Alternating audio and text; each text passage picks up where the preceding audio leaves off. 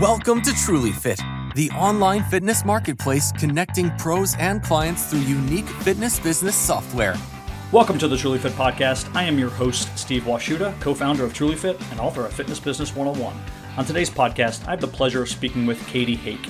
Katie is an RD, a registered dietitian, and she joins the Truly Fit podcast to mostly discuss intuitive eating, although we do go over other topics in the nutrition and fitness industry. Katie is also a personal trainer and works with different certifications to help them form their methodologies when working with nutrition. Because obviously, as personal trainers and group fitness instructors, we have to deal with nutrition, but how exactly do we deal with that and not sort of break those boundaries of what can be said and what cannot be said?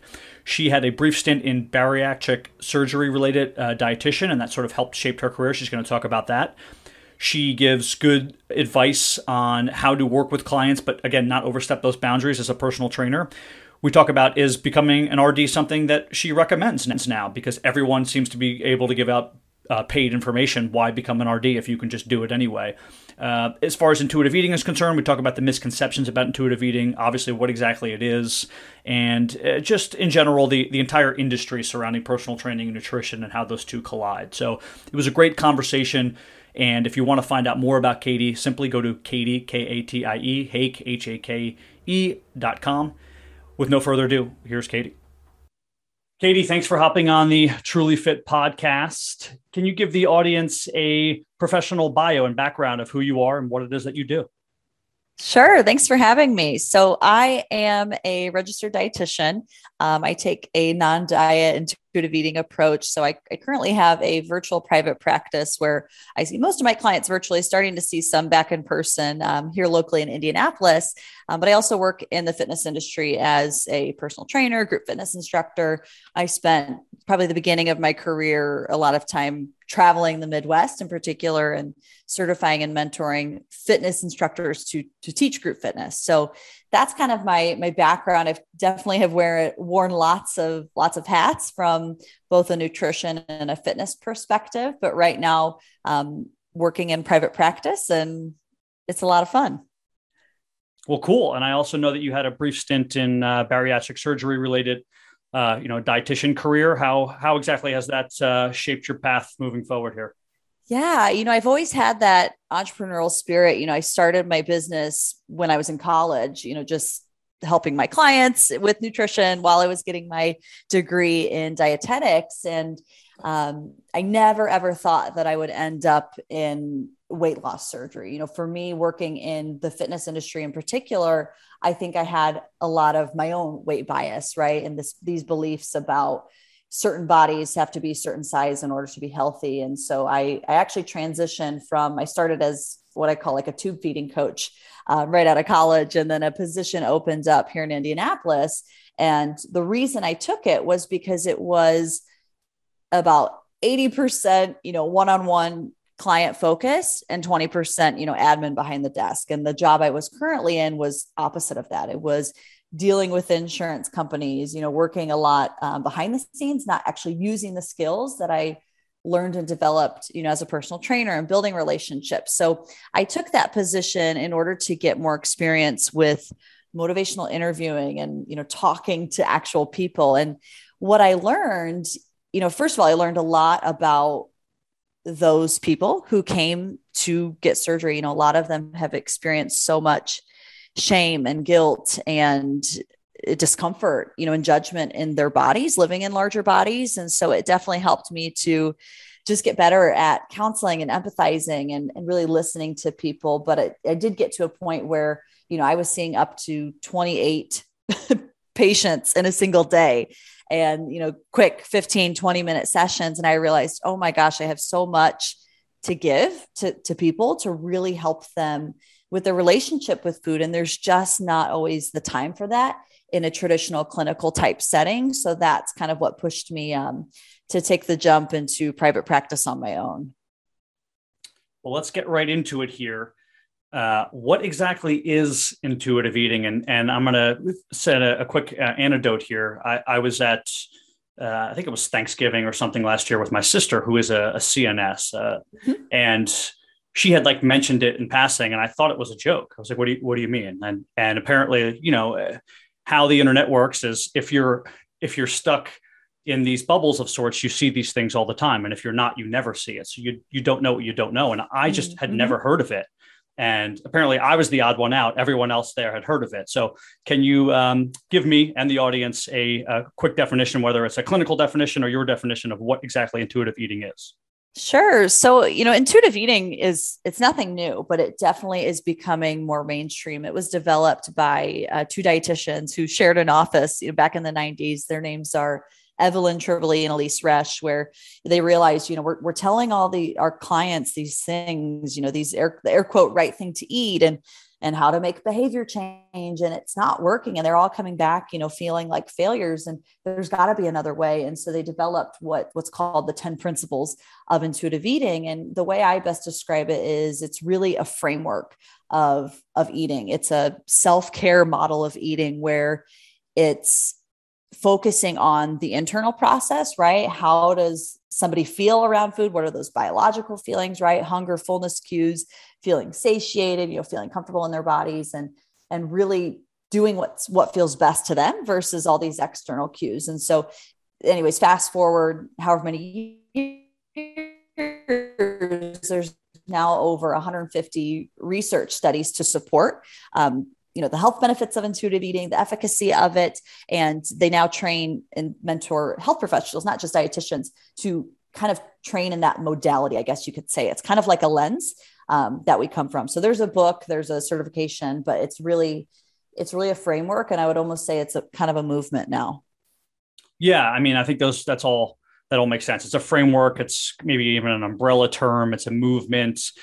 Hypothetically, you could be on an intuitive eating diet, and so could I, and we could be eating two totally different things as far as amounts, food types, food timing, and all of that. Is that correct?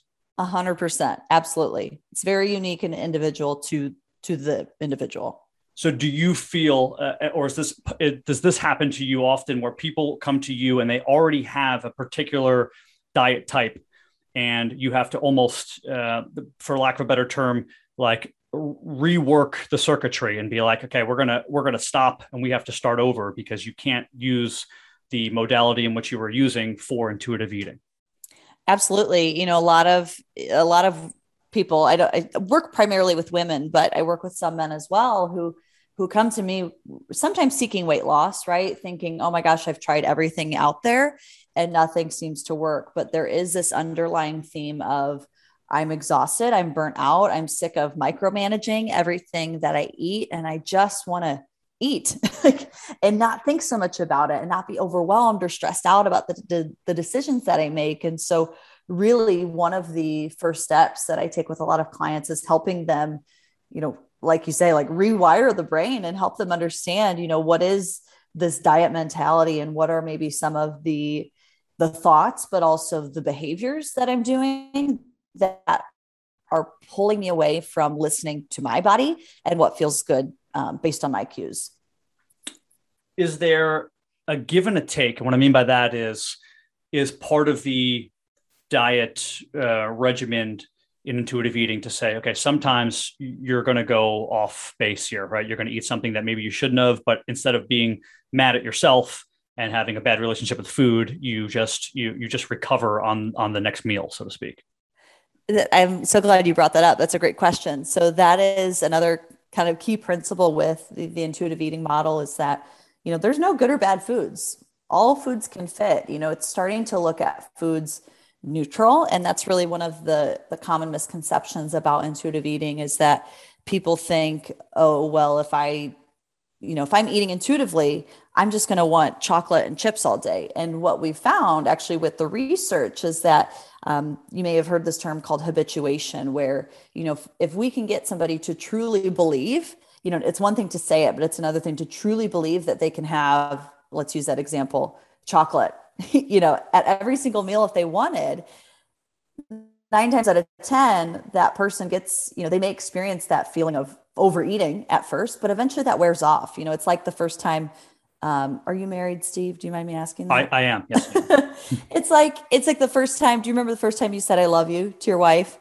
I do. I do. Right. It was like magical, like warm and fuzzies. It felt so good. You got excited, right? Like when you first started dating. And now, I don't know how long you've been married, but I've been with my husband for, gosh, a decade now. And I love to hear it. It's so great to hear, but it doesn't have that same effect, right?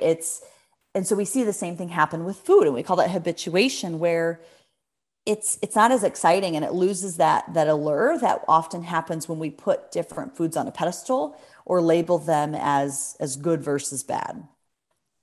That makes perfect sense. I guess my only holdup is if people are coming to someone like you, that means they care about what they eat. So of course they're going to eat more or less clean, for lack of a better term. But if there are people who don't care about their diet and they're eating intuitively, couldn't that be a problem?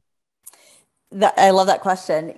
That's kind of the beauty of it. And I see this, I've seen it in the research, but I've also seen it now being in practice, specifically in private practice for about 6 years now, is that, clients actually end up eating a wider variety of foods. They end up eating more fruits and vegetables because, maybe they've experienced a time in their life where, let's say they come to me, they don't like vegetables. They don't like eating any sort of vegetable. I've actually had clients say, like, I hate vegetables. And what we learn through the process is that, well, they've actually had, negative experience with vegetables. For them growing up, it was mushy green beans out of a can, or it was, they had to have plain broccoli with chicken breast and rice. And so as we start to peel back some of those rules and the rigidity around food, they actually become more open and more adventurous with trying a variety of foods, trying different cooking methods, and really bringing back kind of that eating experience. Because you and I both know, if you're really listening to your body and you're eating, chips and cookies and all this, hamburgers, fast food, if you're eating that all day, every day, it doesn't feel good. Right. And so I give the example too, like if you've ever gone on vacation, right, where you've eaten out like every single meal, we all get to that Sunday where we're on that plane ride or drive home and we're like, oh my goodness, I just want a salad. Like I need something green. I need a vegetable. Oh, totally. Yeah. I mean, it happened to me when actually on my honeymoon, when we were in Vietnam, we just couldn't find. So beautiful. Yeah. But we couldn't find it, like American vegetables. Right. So like we just wanted greens or a shake. And we finally, when we got to one of the bigger cities, like the 6th day in, we found like a smoothie shop and a salad shop, and we couldn't have had enough of it. It was like the best meal. It's ironic because like, you're traveling, across the world, and you want to be immersed in their culture and eat their food. But eventually my body just was craving like a salad and a shake. Right. But I'll use that dieting example too. If somebody for so long has forced, themselves to eat, air quotes, like healthy foods, like just fruits and vegetables, is that there's also this mentality associated with it, right? If I eat these, then that means I'm on a diet. So we do see sometimes almost like a rebellious phase where they're like, I don't want to eat fruits and vegetables because I don't have to. Right? Now I've got that permission to eat whatever I want. And so we do see sometimes a little bit of that rebel eating kind of come in, I guess you could say, but it's long-term. What we end up seeing is more balance and variety in an eating pattern. I have been unknowingly on the intuitive eating diet for most of my life. And I think the only thing that may not fall into this, and you can tell me, I'll present the scenario, is I typically will write out every single dinner I'm having throughout the week. Now, those can be interchanged, meaning if on Tuesday I have some sort of like chicken and a sweet potato, and I don't feel like having that, but on Thursday I had, sausage and potatoes, I can switch those two, but I will write out every meal that I'm having just so that I have a sense of what I'm eating for dinner every week. Would that still fall into the intuitive dieting umbrella, or is that too regimented? Absolutely. And that's another misconception is people think that, nutrition or planning can't coexist with intuitive eating. But I would say a lot of it comes from the mentality, right? If we're talking about intuitive eating as a self-care model of eating, well, planning out your meals for a week, right? And using a little bit of that structure can actually give us more freedom. It can actually let us feel more relaxed when we have a general sense But where I see people run into the challenge is when they get stuck of, well, this is what I planned, so I have to eat it. And part of that intuitive eating, practice is allowing yourself that permission, just like you said, to go, okay, well, this is what I had planned, but I'm going to be flexible because I don't actually want that today. I'll eat that again, tomorrow. And being able to have flexibility within that structure is really key. Yeah. And I would think, and I'm sure you can speak to this because this is not what I do, but it would still be sort of a good recommendation to have a ton of different options available, provided you have the fiscal, the finances to do that. Because still, I think the problem most people have is we're lazy. And even if, you might be craving, like you said, that green, that salad, you really just want a salad, you don't have that available. And what is in your fridge is quicker and easier to grab. And you're sort of like your hunger will win out over your wants and your needs if you don't have the food readily available. Yeah. Sometimes I describe, with my clients as we're going through the process, sometimes I explain to them, listen, it's like we're putting on training wheels or we're putting on a cast, like to kind of heal your relationship with food. And that, cast might look like, all right, we are actually going to plan out some meal ideas for the week, or we're going to aim to eat, regular meals and snacks, or it might look like, hey, we're going to try to get balance at each plate. We're going to try to get a protein, a fat, carbohydrate. We're going to start there kind of with a checklist in order for you to then get to the point where, oh, okay, you learn, yeah, if I don't have any fruits readily available, I'm less likely to eat them. Right. But again, they're coming from a different mindset. It's making those options and those choices because I can, not because I have to. So we did an episode with a CNS, and it was basically about the differences between like an RD and a CNS or any other sort of like certification related thing concerning nutrition. And I have to be honest, it's quite complex and convoluted. And I don't think the average, person in the general population understands the differences. And because now everybody feels as if they have the credentials to give dieting information, how do you combat some of this from a professional standpoint and from a personal standpoint? Or do you just say, there's nothing I can do, I'm going to give my information and do what I can, but it's whatever's out there is out there? Yeah, for sure. It's definitely a challenge that I face pretty regularly. The biggest difference I would say is that, every dietitian is a nutritionist, but not every nutritionist is a dietitian. So a dietitian is required to get an undergraduate degree at an accredited program. After that, they are then eligible to apply for an internship program. So again, it's not like a lot of jobs, you go apply, you get an internship, you get hours towards. It's kind of a matching program. So if anybody listening was involved, like in the Greek system in college, it's very competitive. It's ranking. It's almost like med school. So I believe it's like a 50% match rate. It's very competitive. So once you get accepted to an internship, you then complete over 1,200 hours of supervised practice. So that includes rotations in the hospital, doing medical nutrition therapy, working with a variety of disease states. It spends time in the community. That might look like working at a gym or a wellness center or food pantries, those types of situations. And then there's also time spent in food service, working in the kitchen, sometimes a hospital kitchen. And then a lot of times there's a little bit of wiggle room for the student to, do something that they're passionate about. For me, I spent my, I forget what they called it, but kind of the extra time working in a university rec center type wellness setting. So after somebody completes those 1,200 hours where, they have to get signed off on, they're being supervised by other registered dietitians, they're then eligible to sit for the registered dietitian exam. So that's a, nationally certified exam. They're required to keep up with their CEUs. And then in some states to practice, they have to also be licensed. So the reason, so that's the biggest difference between a dietitian and a nutritionist, whereas with a nutritionist, really anybody can go online and take a certification, or they don't even have to take a certification. They can label themselves as a nutritionist. And, what I see with a lot of clients coming to me is that a lot of them have experienced a lot of harm, whether from a physical standpoint, but also a lot of mental and psychological damage as well. Yeah, that doesn't surprise me at all. And Mhm. it's unfortunate, but I don't know what would stop it. There's laws and regulations that are in place in some respects, but they're not upheld. It's almost impossible. As you know, as a certified personal trainer through the National Academy of Sports Medicine, we are not supposed to give paid dieting advice. And I can tell you, you can go on to Instagram right now and find thousands of people who are currently doing that. And the certifications themselves don't have the money or the time or the manpower to stop it, nor do they have maybe the legal authority to stop it. So it just happens. And Sure. there's not much you can do to combat bad information except to continue to put good information out there and hope the good information wins out.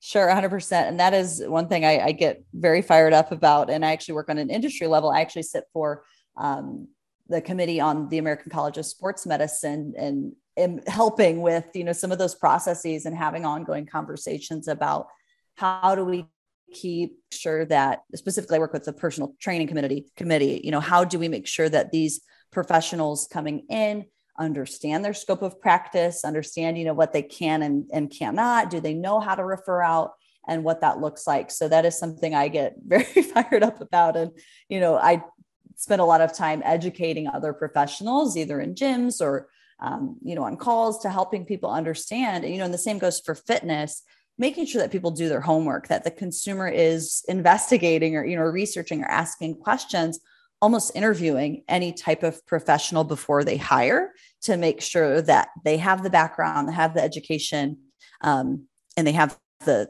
experience.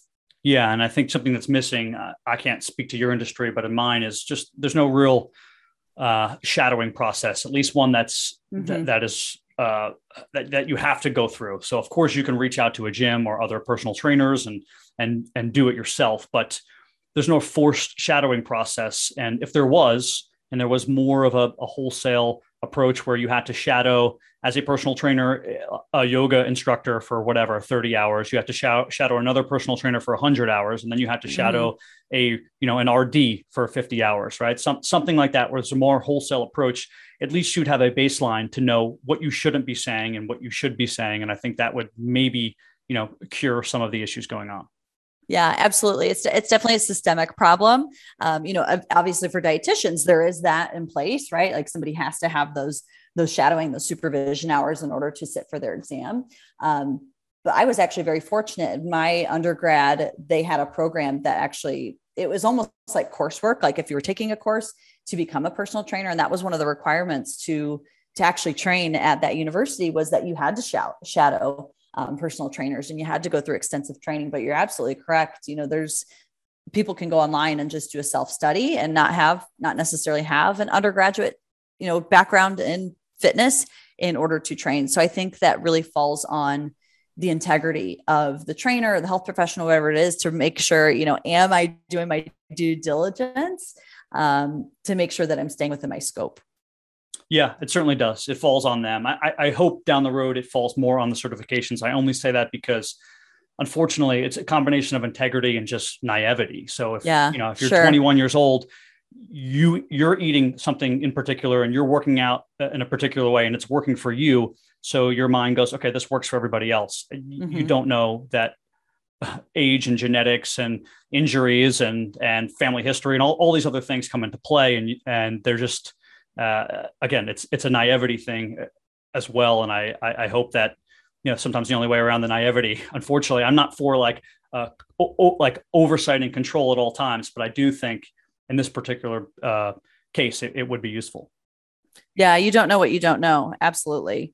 I definitely agree that, I myself as a fresh, new trainer, new dietitian, looking back, there's a lot of probably advice and recommendations that I gave clients, that, oh my gosh, I would never do that now. So we learn and we grow, right? And that's what we go from there. We do the best we can. So staying on topic a little bit about, sort of general diet related concepts and I'll call them misconceptions. Are there any that are floating around now or that have been floating around for a long time that you think are, antiquated or just purely nonsense? I would say the biggest one right now, and it's definitely, a hot topic and you could say controversial if you ask some people, people is that, you have to be a certain size in order to be healthy. And there's a lot of research on weight science and some of the issues with some of the research studies out there regarding, weight and links to diseases. But what we're finding in a lot of the newer research, and specifically, if anybody's interested, look up Health at Every Size by Linda Bacon, talking about that, correlation does not necessarily equal causation. And there's a lot of, and maybe you see this out in the field too, right? Trainers or fitness instructors or, even dietitians living in larger bodies, but they come back and they have great lab work, right? And they're able to run marathons and do all these amazing things. But so I'd say that's probably one of the biggest misconceptions that I see in our industry is that you have to be X number of pounds, X percentage body fat in order to be healthy. Yeah. And I think it's a facade. I think the people who try to portray that are really just vain, and they're really just working on their vanity, but they're telling people that they're healthy. And all in all, like you just said, your labs tell the tale of the tape as far as your health is concerned, not how many abs you have. So, right. But that's just, I think it's an excuse. It's easy to say, okay, I want to look a certain way, which is fine, but you have to be honest about that and not try to put other people down and say, because I look this way and you don't, I'm healthy and you're not. It's like, well, do you want to show me your labs? Because, half of the people who look in a particular way are on supplements. I'll be nice when saying that term, but that are not legal, and their labs are horrific, and they have to do 100%. and they have to do a lot just to counteract that. And you can run down the who's who in the bodybuilding industry. None of them live past 55. There's a reason why, right? It's not that is not just a correlation. That is a causation. In that case, it's because of what they do to their bodies, not only from a lifting standpoint, but again, these extra things they're putting in their bodies because vanity sometimes supersedes health, even if they try to hide that. Yeah, 100%. And I've definitely been there. I actually had kind of one of those realizations yesterday. I went to donate blood, and I remember for so long, for so many years in my days of, disordered eating and over exercising, that I was never able to give blood because my iron was always so low. And I always think back to that time where, I was at my leanest, but it was by far the most unhealthy that I've ever been, from a nutritional standpoint, from a mental standpoint, from, looking at wellness is the total picture versus a lot of people think it's that nutrition and fitness, like those are the two pieces, but we know that it's much more complex as that. How much blood can you donate at a time? I've never donated blood. Really? You haven't? No. Honestly, I don't know. I'm never one of those like double. I think there's a term for it, like double donor. I don't know. I might say sure, whatever I can give. I'm deathly afraid of needles, so I will. Oh, are you? Yeah, I will give money. I will do what I can to help any industry, but sticking a needle in me I'm going to avoid at all costs outside of the necessities. But totally get that. With all this being said, all we talked about, is becoming an RD something that you recommend still?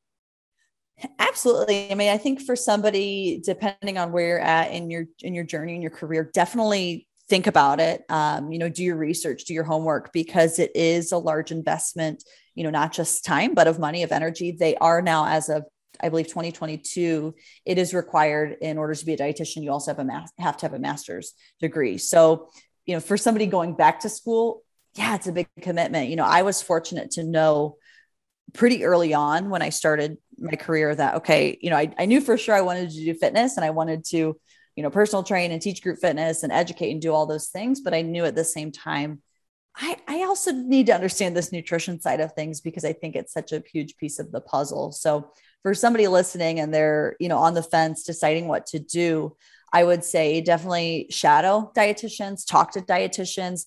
The reason I love this field is because there's so much flexibility. There's so many varieties and specialties that I could work in, or I could pivot, and there's always so much that I can learn, but somebody, maybe they've made the decision of, I don't know if I can take that commitment, time, money, finance. So I would recommend them, as specifically trainers listening, find a dietitian that you can connect with and have a relationship with, that you can learn from, that you can cross refer. I have a lot of local trainers who I work with, because I'm not at the moment doing one-on-one personal training. So I have some great trainers who really believe in a lot of the philosophies and ways that I work. And so it's really awesome to have those sort of relationships when you can say, hey, I've got this trainer who I really think would reinforce a lot of the work that we're doing together. So it's really fun to see that. And ultimately it's what's best for the client. As somebody who's plugged into both worlds here, as an RD and as a personal trainer and someone who works with, personal training organizations, I'm going to ask you a tough question here, but what are your thoughts on the extent to which personal trainers should be giving food and diet information without having the educational credentials that you do? Is there a scope that you think they can work up to, but not go past, meaning like maybe they can recommend certain food types, but not write out a diet, something to that extent? Yeah, absolutely. And that's, like I said, that's part of the work that I'm doing with ACSM right now is to develop some of those questions and help people really understand, because trainers are absolutely allowed to talk about food, right? That's only natural that comes up in a session, right? Somebody's there to improve their health. So naturally, the way they eat is going to come up. So what trainers can do is they can talk about, general nutrition. What is a carbohydrate? What is a protein? What is a fat? Why do you need all three of these macronutrients, and direct them to resources or give them, meal ideas. But where it draws the line is when and giving specific nutrition prescription, right? Telling them the amount of calories that they should or should not be eating, the foods that they should or should not be eating specifically, because a lot of people may have underlying, history with certain foods. They may have a history of an eating disorder that can actually end up doing more harm than good. And so I would say to any trainer listening, again, if you're on the fence or I had a personal trainer email me today saying, hey, this client of mine tells me that she actually can't avoid or has to avoid, she has these intolerances. So I think use your gut, recognize when, this is more than I know, or I should be telling, I should probably refer out. Yeah, that's great information. And I couldn't agree more and echo those thoughts. And I will add to that, in our industry, we don't want people stepping on our toes. So we shouldn't be stepping on other professionals' toes, right? So if we see somebody on Instagram who doesn't have certifications, or even people who have a higher level certification but are stepping into our realm. So I've had like physical therapists who've recommend like particular cardio things that my clients do. I'm like, well, that's just not your realm, right? Right. So you're in a rehabilitory fashion. You don't understand the cardio aspect. So that's not your realm. So we shouldn't be stepping on people's toes. We should be networking within the industry. And that's how you get more clients and specialize in something, niche out, and garner the respect of everyone else in your industry by sending clients to them, and they'll send clients back to you. Yeah, I think it elevates our profession as a whole. I'll give the example, like as a dietitian, obviously I can prescribe both nutrition and fitness prescription.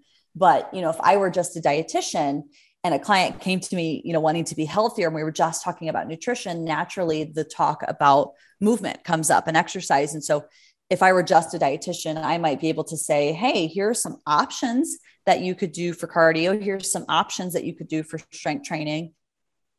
This is what is the recommendation of, X number of minutes per week, but I'm not saying you need to do this and that. I would give them options and resources, ideas, but then say, hey, if you really want to take it to the next level or, get more specific tailored advice, really recommend meeting with a trainer.